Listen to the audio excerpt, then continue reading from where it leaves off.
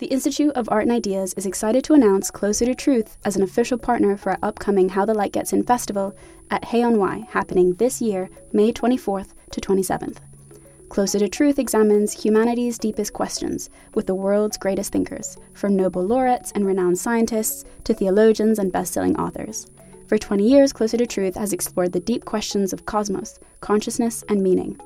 This year, host Robert Lawrence Kuhn journeys to new depths with their Philosophy of Biology season, exploring topics like evolution, race, alien intelligences, sex and gender, and much more.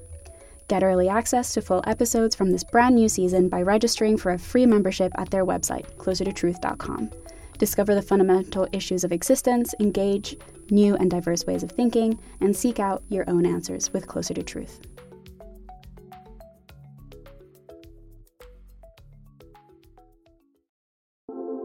Philosophy for Our Times is brought to you in partnership with the New College of the Humanities, a university-level college offering undergraduate and postgraduate degrees in the heart of London.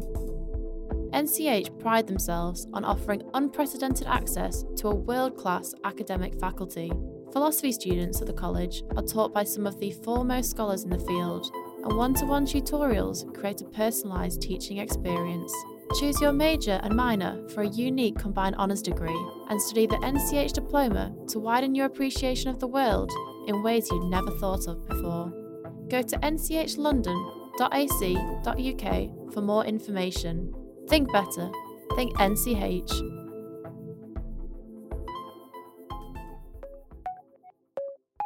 Hello and welcome to Philosophy for Our Times, the podcast which brings you the world's leading thinkers to debate today's biggest ideas. Our topic today is to consider whether recent advances in neuroscience can really deliver on the idea of telling us how better to understand all the aspects of the human mind, human cognition, emotions, all sorts of features of our consciousness and experience. Can that be simply explained as a result of understanding the matter and the mechanisms of the brain?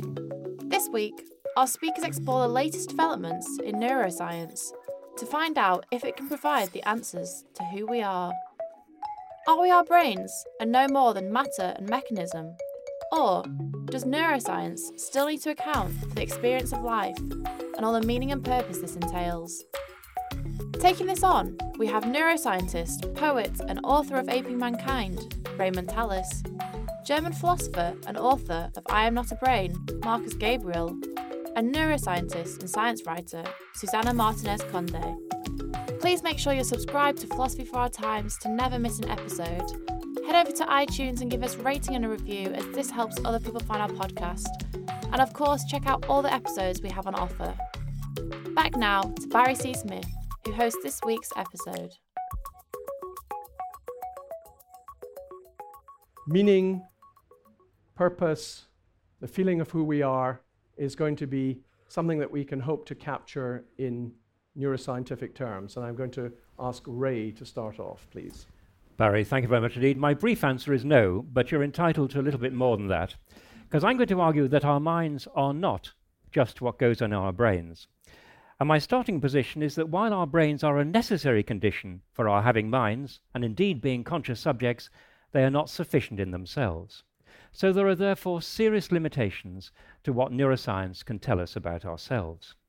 Full disclosure, I was a researcher in clinical neuroscience investigating stroke and epilepsy for several decades.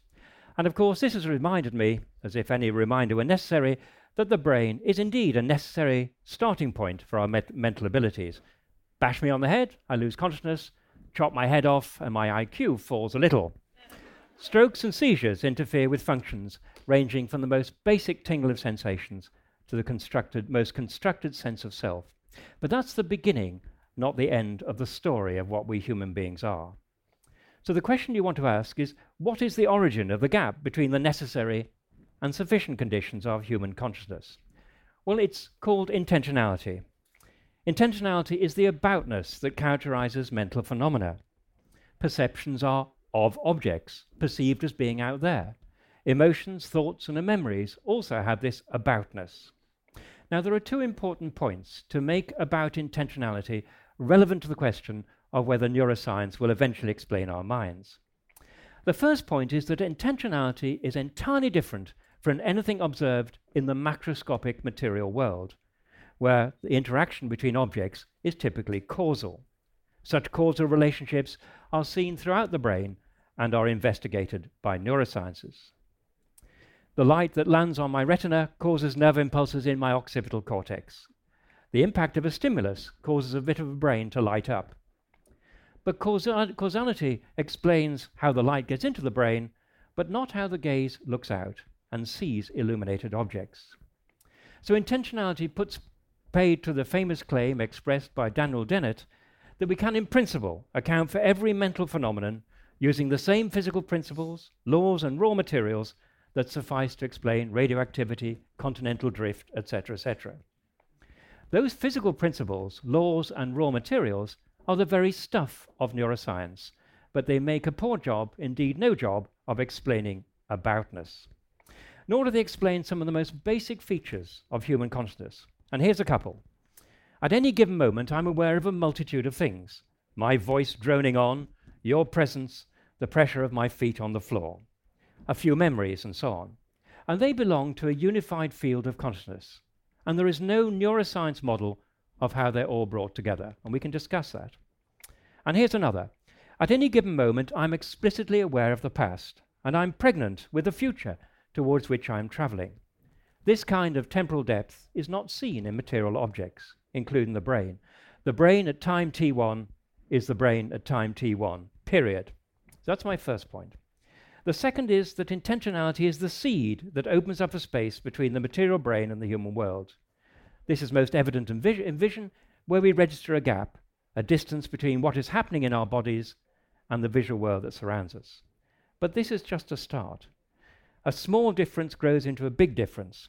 Intentionality or aboutness is developed to an extraordinary and indeed unique degree in human beings.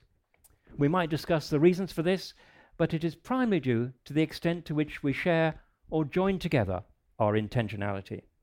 Out of trillions of cognitive handshakes, we create a human world that interacts iteratively with our individual minds. The scale of the distinctively human world is a measure of how far the human mind, the self, the person, is from the brain, even though the brain, of course, remains a necessary entrance ticket for our participating in this world. Let me end with a metaphor.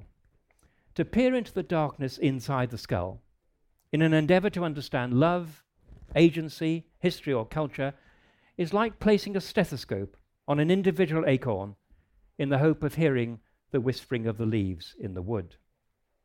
One final point, that we collectively transcend our individual brains, courtesy of intentionality, is evident from the fact that we have the word brain, and we even meet to discuss whether or not neuroscience could tell us what we need to know about the mind. Thank you.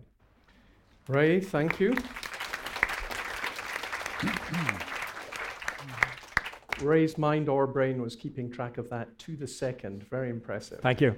So, Susana, now we're going to ask you the same question. Do you think that issues of higher cognitive functioning, states of meaning and purpose will eventually be explained in terms of mechanism and matter? So, a lot of the research that we do in my laboratory has to do with the neural basis of perception, with a focus on illusory perception. And due to this, about 10 years ago, I became very interested in the neuroscience of magic tricks. That is, how magic works in the brain. And along the way, I decided that I should study magic myself, not just as a neuroscientist looking in, but I thought that I should gain the inside perspective of the magician to really see what is entailed with putting together a magic routine. And I ended up auditioning and gaining membership as a magician member of the famous Magic Castle in Hollywood, which was a lot of fun, and also a great research investment.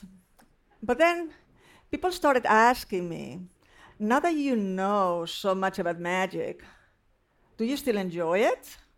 Or does now magic feel a lot more mundane and unmagical? And my answer has always been that, on the contrary, I do enjoy magic a lot more now that I know more about it than before I started studying it. In fact, I didn't really much care for magic shows before I learned about magic myself, and now I find them really fascinating. Now, the reason that I'm telling you this story is that when I was invited to participate in this debate, and I read about some of the questions that we would be addressing today, this particular question struck me: are we just our brains? And it reminded me of how so many people think that if they really understand magic, the whole experience is going to be ruined for them.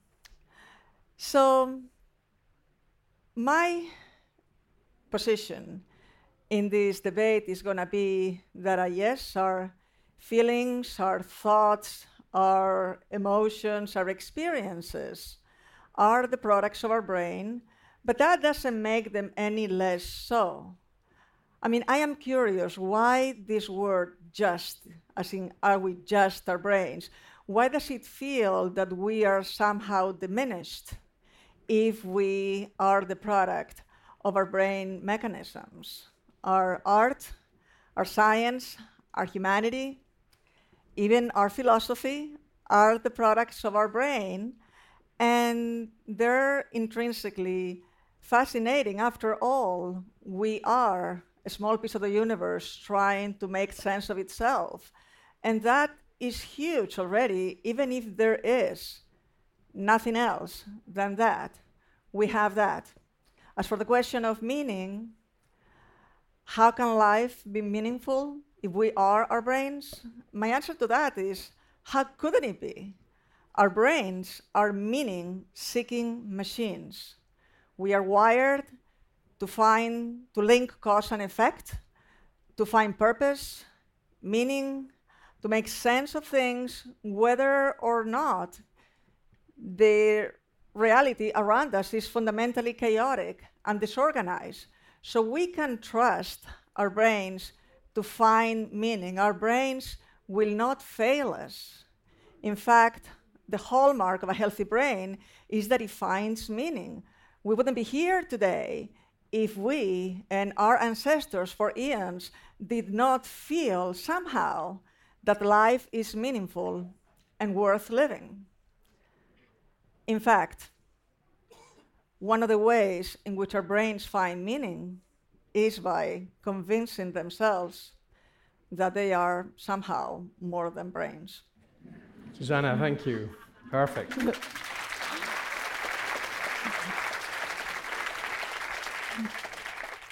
Equally impressive timing, so we're setting a good standard now for Markus. Again, the same question, all of these facets of our thinking and reasoning and feeling, will they resist capture in neuroscientific terms? Is there something that will always elude scientific explanation here? Yeah, given that the question was slightly different than the one posed to Ray, I can say yes, but I will mean by yes what Ray meant by no. However, so let's look at why. So Ray said a lot of things to which I subscribe. So I think what he has said about intentionality, with a few modifications is something I subscribe to. I also agree with him, even though this is very contentious philosophically and scientifically, that the brain is a necessary but not sufficient condition for what I will now call human-mindedness. So let me just tell you what I think the question is about, right? There's this very complicated question, are we, a pack of neurons, etc.? But if we even begin to try to answer this question with, a look onto what's happening in neuroscience and in the history of philosophy, including contemporary philosophy, so if we even begin to answer the question, we typically have already settled the meaning of I in am I my brain? Now, what am I, after all, is a good question before we start answering the question whether whatever I am is identical to my brain, right? Well, I think I have a justified opinion about who I am. I think I am the animal that you currently see, right? So there's this animal, and it has a past and a future. And now, if I am this animal, then trivially, I am not identical to my brain or any pack of neurons, because I also have fingernails and hands and so forth, and a past, etc. So on this level, it's kind of trivial that I'm not my brain, right? So we need reasons to think that we are, and typically reasons to think that we might be our brains, despite the obvious fact that we are not. They go something like this. Well, look, your capacity to identify yourself as the animal that you are, consciously and with the help of, meaning-driven linguistic articulation, as the one that I'm currently making use of, that capacity is nothing over and above the activity of a certain part of your brain, be it the central nervous system or a part of the brain, etc. We know it's not the brain as a whole because you can cut out certain things from the brain, and that is still there. No one knows currently which parts of the brain are the neural correlate of what we call consciousness anyhow, so it's not the case that we can ask current neuroscience in this respect. However, it is true, as Ray said, that if you take out my brain, then my consciousness is gone, right? And probably the whole animal. That will depend on the survival conditions of the animal that I am, whether I am still there, but not as the speaker of this utterance. So let me tell you a little bit more about what I think I am. Okay, so I said I am this animal, but there's slightly more than that. Okay, so I'm also not willing to accept that I'm identical to the animal that you see. Okay, I'm clearly not my brain, but I also don't think that I'm identical to the organism that you see. I'm a very specific kind of animal, and so are you, namely a human animal. So what makes us human animals? And now I'm a German philosopher, so I have vocabulary that you don't have. Let me tell you what it is. But I'll translate this in a second, okay, into something that you can understand. So the word is Geist, okay? But let me tell you what it means, okay? Otherwise, it's just a big word. Okay, so Geist is the capacity to lead a life in light of a conception of what kind of animal you are. This corresponds to the definition of sapiens and Homo sapiens given to us by Carl Linnaeus, who defined the human animal by an imperative. He said, know thyself, nosce te ipsum. If you look into his book, Systema Naturae, this is the definition of the human being. So human beings lead their lives in light of a conception of what it is to be human. Okay, so if you think you have an immortal soul, I don't think I have one, okay? But if you think you have an immortal soul, you'll do certain things in a certain way, right? You might think that you are currently tested by God, whatever, you'll have problems masturbating because God is there and so forth, right? However, if you think that you're a complicated, intelligent killer ape, okay, which has evolved in a certain way, and your consciousness is a good mechanism to spread your genes, you'll behave in a different way. So this capacity to lead a life in light of a conception of what you are is what we call Geist in Germany, and I think this has absolutely nothing to do with anything specifically material about my body. Thank you.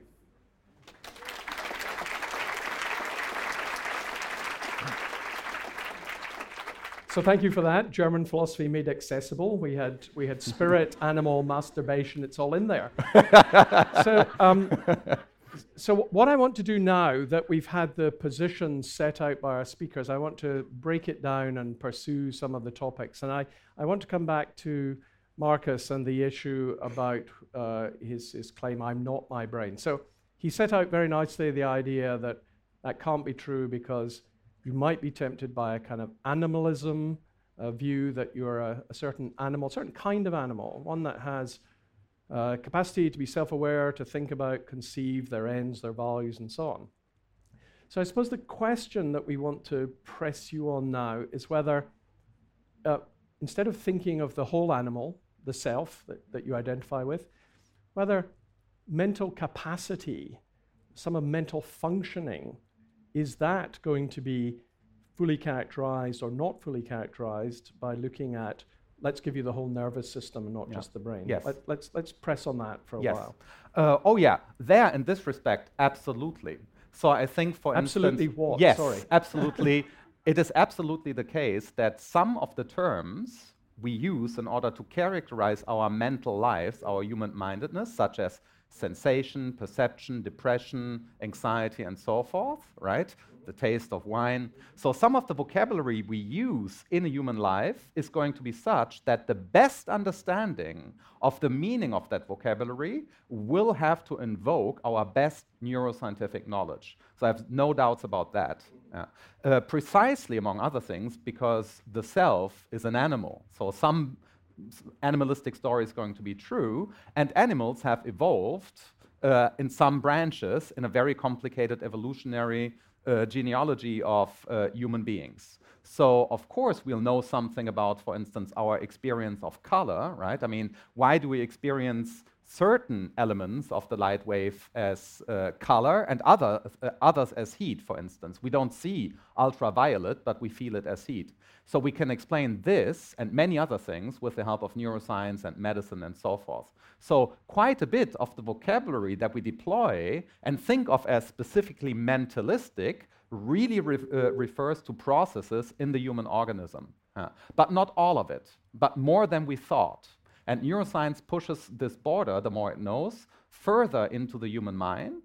But if I'm right, it will never get the whole thing into view, just more and more. So could you remind us why it won't get the whole thing? I mean, you're conceding that it's the border or boundaries changing, but you want an in-principle reason why it will never achieve everything. Yes, so I there agree, not quite for the same reasons, with Ray's reference to intentionality. So, for instance, I am currently aware of being in London, right? So now you can explain what this conscious awareness takes on the side of my brain. There's going to be a certain hormone regulation, my brain has to be in certain states, etc. There has to be a certain dynamism that you can look at, etc. Otherwise, I couldn't be aware of being in London. But given that being aware of London essentially invokes London, right? And London is no state of my organism. It is false to think that you can account for my awareness of being in London by knowing everything about my organism. So if an alien comes to planet Earth and would know everything about the animal that I am, it would not thereby know that I'm aware of being in London. So I'm going to bring in Susana, but I want to just press you on one part of that, and Ray will no doubt have things to say too. Certainly people can lose their sense of being aware of London. We can see things that will mean that that's no longer available to them with neurodegenerative disease. Does that give you any more sense that it's very dependent on the particular organization of the brain? Well, I think this will always tell us more about the necessary conditions of a certain mental state that someone can be in. And that just means that if you take away the necessary condition, you take away the state. Right? So, but you can also destroy London, and then I cannot be aware of being in London. So I might then be under the illusion of being in London, but London might just have been destroyed, right? I mean, whatever happens. Germans don't do that anymore. No, I know. You do that yourself now. We do that ourselves, these days. But Susana, could you come back on this? I mean, here we've got a sense that although there will be things that neuroscience is able to get at, there are, I think, states of aboutness about large and complex objects where somehow we need a constitution relation that involves not just what's going on in us, but perhaps the relation to something outside that won't be captured in purely neuroscientific terms. I think London is fundamentally accidental to the argument, and I think it's actually quite irrelevant because I may be dreaming about London and I would sustain that that's a conscious awareness about London, even if it's incorrect, that may be in Germany or where have you. But I'm still aware of London without London being there. Ultimately, it comes down to the brain processes that are happening. And if the structure of my brain and the neural activity in my brain are indicating that we are in London, then for all I know, I could be a brain in a vat right now receiving appropriate electrical stimulation. In fact, the activity in my brain right now that is telling me that I'm here at How the Light Gets In, participating in this panel, would not be any different to what I would have as a brain in a vat if I was having this same type of activity going on in my brain, assuming my brain was maintaining a healthy state and so forth. That brain in that vat would believe that it is me speaking at this panel, being in London, and without London actually being there. So the reality that is external to our brains, the conversations that we have with people, the air we breathe, and so on, that only matters in that it affects our brain states. So I know that Ray doesn't agree with that, and I suspect Markus either, but do you want to pick that up as to whether it's exactly the same state with the same content, whether you're just a brain in a vat and there is no London or even dreaming, and whether you're actually in touch with or seeing or thinking about London? I'd like to pick that up in the context of something, excuse me, that Markus said. It seems to me that there's something absolutely central, that the life we lead is actually determined to some extent by the kind of creatures we think that we are. That's what it is to lead a life rather than merely act out a biological prescription. I think that's something absolutely central. And where do we get that sense of who or what we are from? We get it from the community of minds. So we have to recognize there is something absolutely central about the community of minds, which is not implanted in a particular brain, that actually shapes the kind of persons that we are. And that's why the brain in the vat experiment, one of the many reasons thought experiment doesn't work. The first is you have to assume that somebody has put the brain in the vat, that there is an outside world of people creating this kind of situation. So whereas it presupposes the very things, the outside world, that the brain in vat experiment plays with suspending. But the other thing is that, yes, you could indeed get experiences from stimulating the brain. And let me give you some very striking example from the Canadian neurosurgeon Wilder Penfield. He was operating on patients who had epilepsy. In order to make sure that he wasn't damaging important parts of the brain, he would stimulate the brain while the patients were awake and they could report their sensations. And some patients, when he stimulated them, actually had quite complex memories. And you may think that rather goes against the case that Markus and I have made against the notion that the brain is a sufficient condition of experience. No, it doesn't. These were waking patients, so already wakefulness was present, and they'd had those memories in the normal way, first of all. So let me just end by reminding you about the difference between a necessary and sufficient condition. We're talking about London. In order to be knocked down by a bus in London, I have to be in London. I'm very pleased to say that that's not a sufficient condition of my being knocked down by a bus in London. Otherwise, I wouldn't be talking to you today. Yeah. That's fine, but I want to... Surely that's true. Exactly.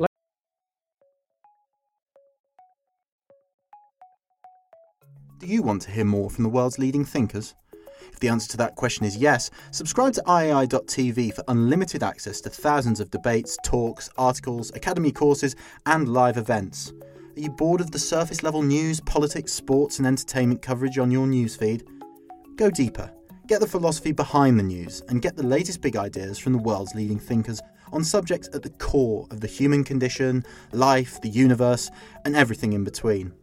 It's free for the first month, and there's no commitment to pay, so subscribe now to understand the world beyond the surface level. But I want to press you a little bit on this idea of not being a single brain, because even if we're not wedded to the idea of brains in vats, there's a lot of social neuroscience going on now, where people are interested in the effect of one brain on another. Are you going to feel pain differently if you're aware of another person present? What about a group of people? Can that influence the physiological and mental states of people in a way that's to do with their nervous system? So, I mean, I can see one might be against a certain kind of individualism, but have you got the wrong target in thinking the only target here would be a brain in a vat? There's something more distributed, more social, that might sustain some of the things you're talking about. Much more distributed. One of the irritating things you find is the toothache settles down when you go to the dentist, and that's a very good example of the kind of thing you're talking about. Suddenly the toothache matters less. But hang on, why does it matter less?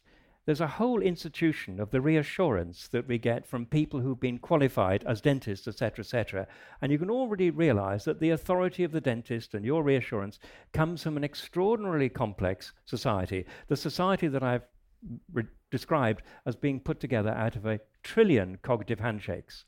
We still need our brains, of course, it's a final common pathway, but what our brains are tapping into is something that has been built up over hundreds thousands of years. And that's the culture that you can't find by looking at the brain. I repeat the metaphor I gave you towards the end of my little talk, trying to look at the brain and finding things like love and wisdom and so on.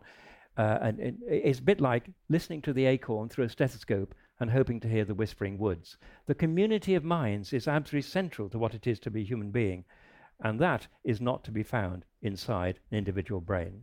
Okay, so there's an anti-individualism, but I want to press again the idea of what's missing and what's left out. Because suppose that Susana is actually happy to concede to second person and social neuroscience and connectedness. Of course, our brains have evolved as part of us being social animals. So we don't live in isolation, but society, our links with family, friends, and so on, that those are going to affect our neural activity. They're going to affect our neuronal connections. If I make a new friend, my brain is not the same as before I made this friend. So ultimately, it comes down to what's happening in your brain structurally and functionally. And as for not being able to find love under the microscope in the brain, if you can also dissect the heart and you won't find your pulse there. But nobody would deny that your pulse is the direct product of your heart functioning. And the culture is still looking for love, as far as I know.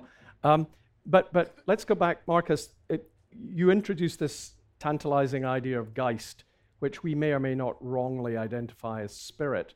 And it's very easy to hear that as a kind of dualism, that there's something floating free. Now, Ray wants to nail it down in handshakes and other people, but I suspect you don't quite want to do that. So is it a kind of dualism? Is there something emergent? Is there something irreducible? Is there another kind of stuff that you're reaching for?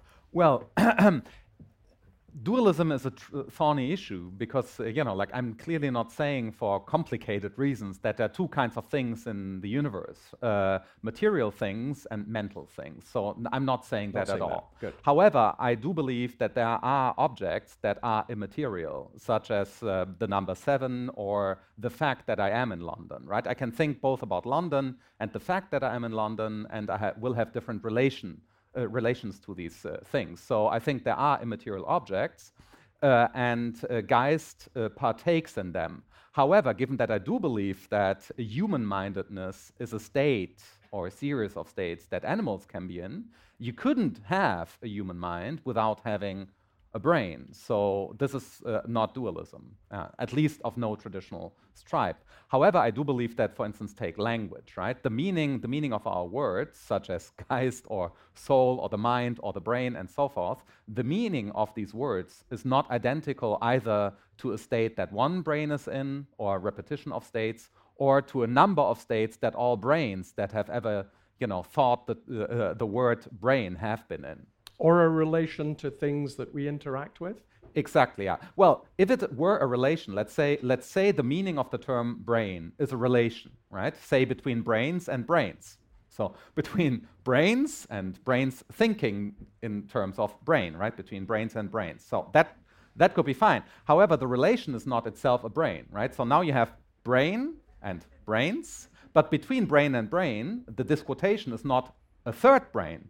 This would be the third brain argument. Let's not go there. But we've got enough trouble as it is. But I'm still trying to understand what you said something there about I can't be a dualist because I accept that we do have to have a brain. But dualists, Descartes in particular, accepted we have to have a brain, and the dualism was precisely because there was something going on or interacting with that brain. So that alone doesn't cut it. No, if dualism, of course, but if dualism typically means, right, there are two kinds of things in the universe, right? Mental stuff and non-mental stuff. But I happen to think that there are transfinitely many kinds of things in the universe. There are numbers, cities, earthquakes, bosons, fermions, and so forth, right? So this is not dualism, because I think that the other things that are neither minds nor brains are not reducible to either. So technically, it's not dualism. That's philosophically important, because we should get this on the table. Really. But remember, numbers, if they're abstract objects, that means they don't exist in space and time. So they don't do any push and pull. So if you want to put Geist with that, we still have to understand, I think, Susana, how Yes. that would make our bodies move and our appetites flare and so on. It comes down to our brain being able to accept input, information, and process it. If there is no interface with the brain, whatever else is out there is irrelevant.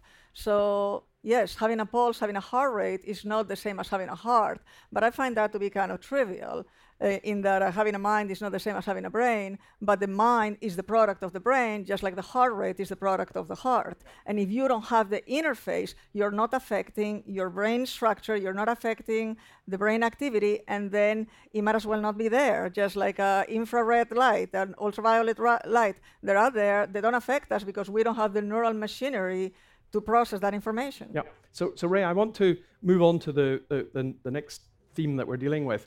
And that's whether or not neuroscience has done some precisification of some of the topics that we're interested in. So if you take topics like perception, taste even, you're dealing with things to do with our emotional states.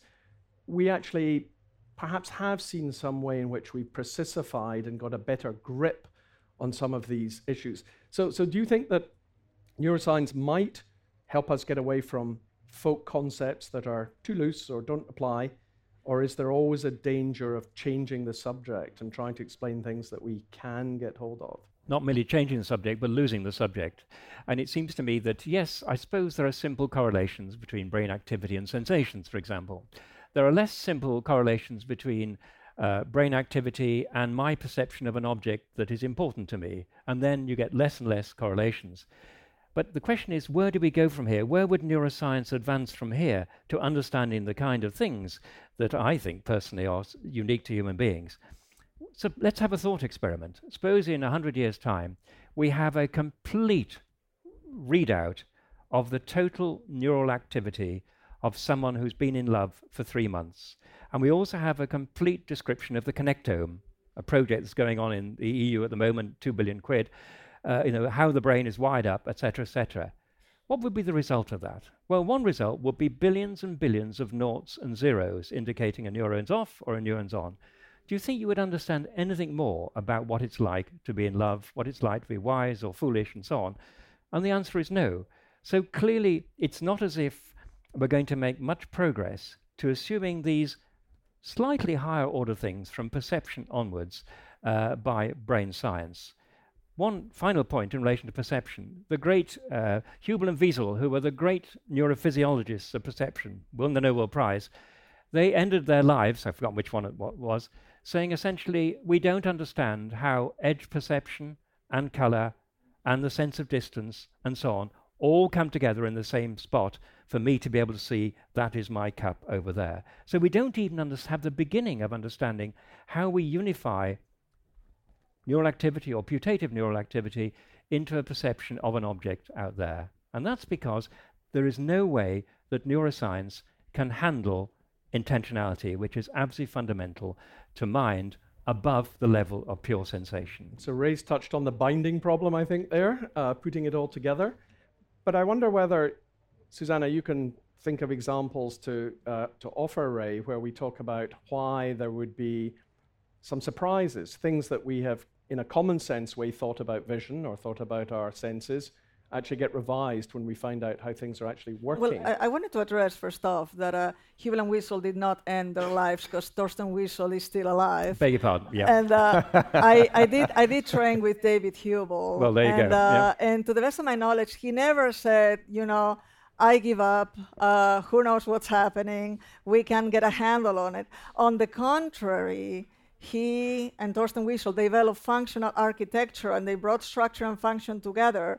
And sure, they were aware that they had not solved the visual system, but they solved quite a bit of the early stages, and I think they made a major contribution. And neuroscience is not finished, but I think that, and it may be that we don't have the methods, it may be that we need to reconsider a lot of the foundational basis, but there's been a large amount of very significant progress that has been made, and I would also want to address the issue of love and understanding what's happening in the brain when somebody's in love. To be sure, we're not there, but that doesn't mean that it's not achievable. And if we did understand exactly what it means on a neural basis to be in love, I think that it would be much easier to come up with very practical applications, like maybe people want to fall in love, or they want to fall out of love. And if we understand how the brain is doing that, there may be a lot of people that would be interested in gaining some access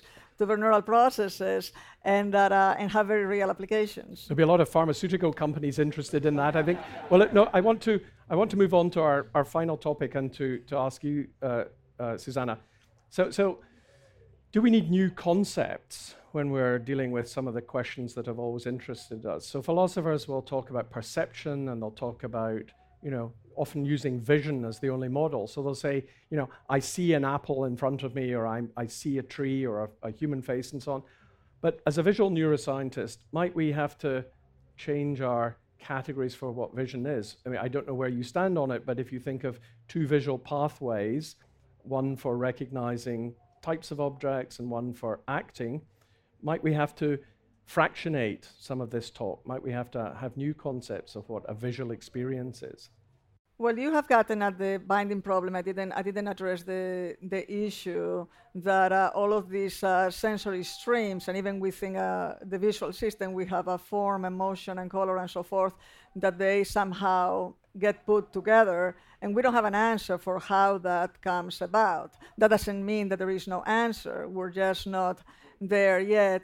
In terms of vision itself, I would say that first off, there's a lot more crosstalk between these two different streams that was originally believed, even though they're still relatively segregated, at least in the Perhaps in you the could just say what the streams are?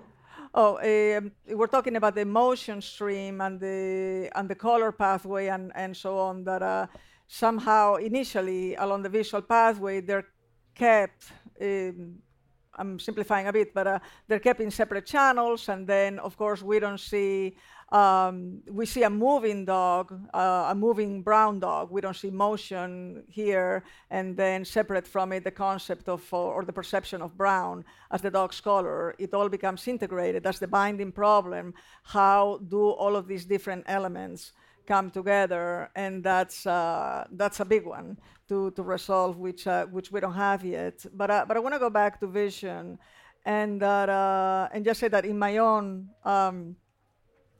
research, we were talking about it in the green room, that we see even that we may think of something that is its own compartment, visual perception.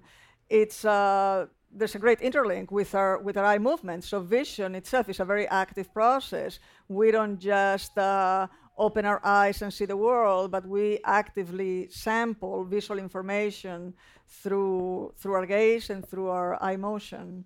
So we need to think about all of these visual and temporal aspects coming together. And perhaps we wouldn't have the same visual scene if our sense of balance of our vestibular system wasn't working. We wouldn't be anchored, even though we were getting visual information. It wouldn't feel or look the same. So there's a lot more to do, but I want to ask Markus about this idea. He brought up the idea of who I am and self, but I'm wondering whether we also need some new concepts there, because we might have a concept of self, very big in philosophy, but we might distinguish that from a sense of self. And perhaps you could have the latter without there being anything referred to by the former. And then even with sense of self, philosophers working with neuroscientists like Sean Gallagher have distinguished a sense of agency when your limbs are moving from a sense of ownership. Is that my limb? And we see with various pathologies people who've got one without the other. So do we need neuroscience to provide us with new concepts, even to get the phenomenology and the philosophy focused in the right way in what we're interested in? Well, I think this has a much less philosophical impact than many philosophers believe. So I think, of course, we should take into account what we know about humans, right? For medical reasons and because we are curious and interested in facts and so forth, right? And this can lead us to introducing a philosophical term such as a sense of self, and say something like, like if I dream, I have a sense of self, right? It's possible, we don't know whether this is actually empirically possible, that a brain in a vat would have a sense of self. We don't know these things, by the way, and what you have just said about human vision tells me that it's empirically even false. So if we need movement, eye movement, and so forth to have vision, then brains in a vat couldn't have vision as a matter of empirical fact. So these are interesting facts about humans, and we should take them into account. And sometimes this can have consequences for our philosophical conceptions, but I think fundamentally the answer is indeed no. What about Ludwig Wittgenstein saying a man could not be in pain and wonder whose pain it is, and yet we have patients who have alien hand syndrome. They think this isn't their own hand. If you prick them, there's pain, and you say, is there pain? Yes. Whose pain is it? I don't know. Maybe it's yours. So was Wittgenstein wrong to say that? Oh yeah, that's pain is a wonderful issue, of course, because it's one of the best known cases, both in natural science and philosophy, to come to terms with our philosophical concept used there. So I do disagree with Wittgenstein's way of putting it. So I think he's making philosophical mistakes, right? And they can be corrected with reference to some of the things we now know. This has big consequences indeed, because we understand much better, which was known in philosophy ever since people started thinking about the non-conscious contribution to human thought, right? I mean, you get this from Plato onwards, the realization that there are two kinds of things. The one thing is the state that you're in, and the overall perceptual or mental state that you're in, and then there's an additional state that you get activated into when you become aware of that state. And neuroscience helps us to understand that this is the right philosophical model, right? There are debates in philosophy about whether this is the right model for self-consciousness. Are there two kinds of states that you're in when you become aware of your awareness, or is this just one state? I think neuroscience helps us to push the evidence in the direction of what philosophers call anti-luminosity. That just basically means that the state that you're in and your knowledge of that state are two states. That's why I generally hold, among other things inspired by conversations with my colleagues in neurobiology, that there's no state that you can actually be in such that you cannot be wrong about that state. And Wittgenstein and Descartes and many other people thought that the mind is precisely the kind of entity that has some privileged states, whatever they are, pain, right? And I think there aren't any such privileged states. My arguments for that do not rely on neuroscience. If I gave you my arguments, they wouldn't refer to neuroscience, but I think neuroscience nicely confirms this philosophical view. So I think we've got at least clear where the speakers are. So maybe we could say that Markus thinks that neuroscience might be useful for getting the evidence or the phenomena right to start philosophizing in the right way. If we've got the right thing in view, and neuroscience might help us, that will do. Susana thinks even our philosophizing and the things that we're doing, that's going to be a product of the brain, and that with a bit of luck and optimism, we might get to understand how we can do that. And Ray thinks that somehow or other, our culture more widely is going to be part of the distribution of mindedness impinging on individuals, and that nothing entirely about the brain is going to satisfy it. So now will you join me in thanking our speakers, Raymond Tallis, Susan Martinez-Conde, and Markus Gabriel. Thanks so much for listening to this episode of Philosophy for Our Times. The podcast was brought to you by the Institute of Art and Ideas. It was hosted by me, Anna Carey, and our guests this week were Raymond Tallis, Markus Gabriel, and Susana Martinez-Conde. As ever, please do let us know what you thought of this episode. Make sure you subscribe to Philosophy for Our Times, and of course tell anyone you know that might be interested. Tune in next week for more debates and talks from the world's leading thinkers on today's biggest ideas.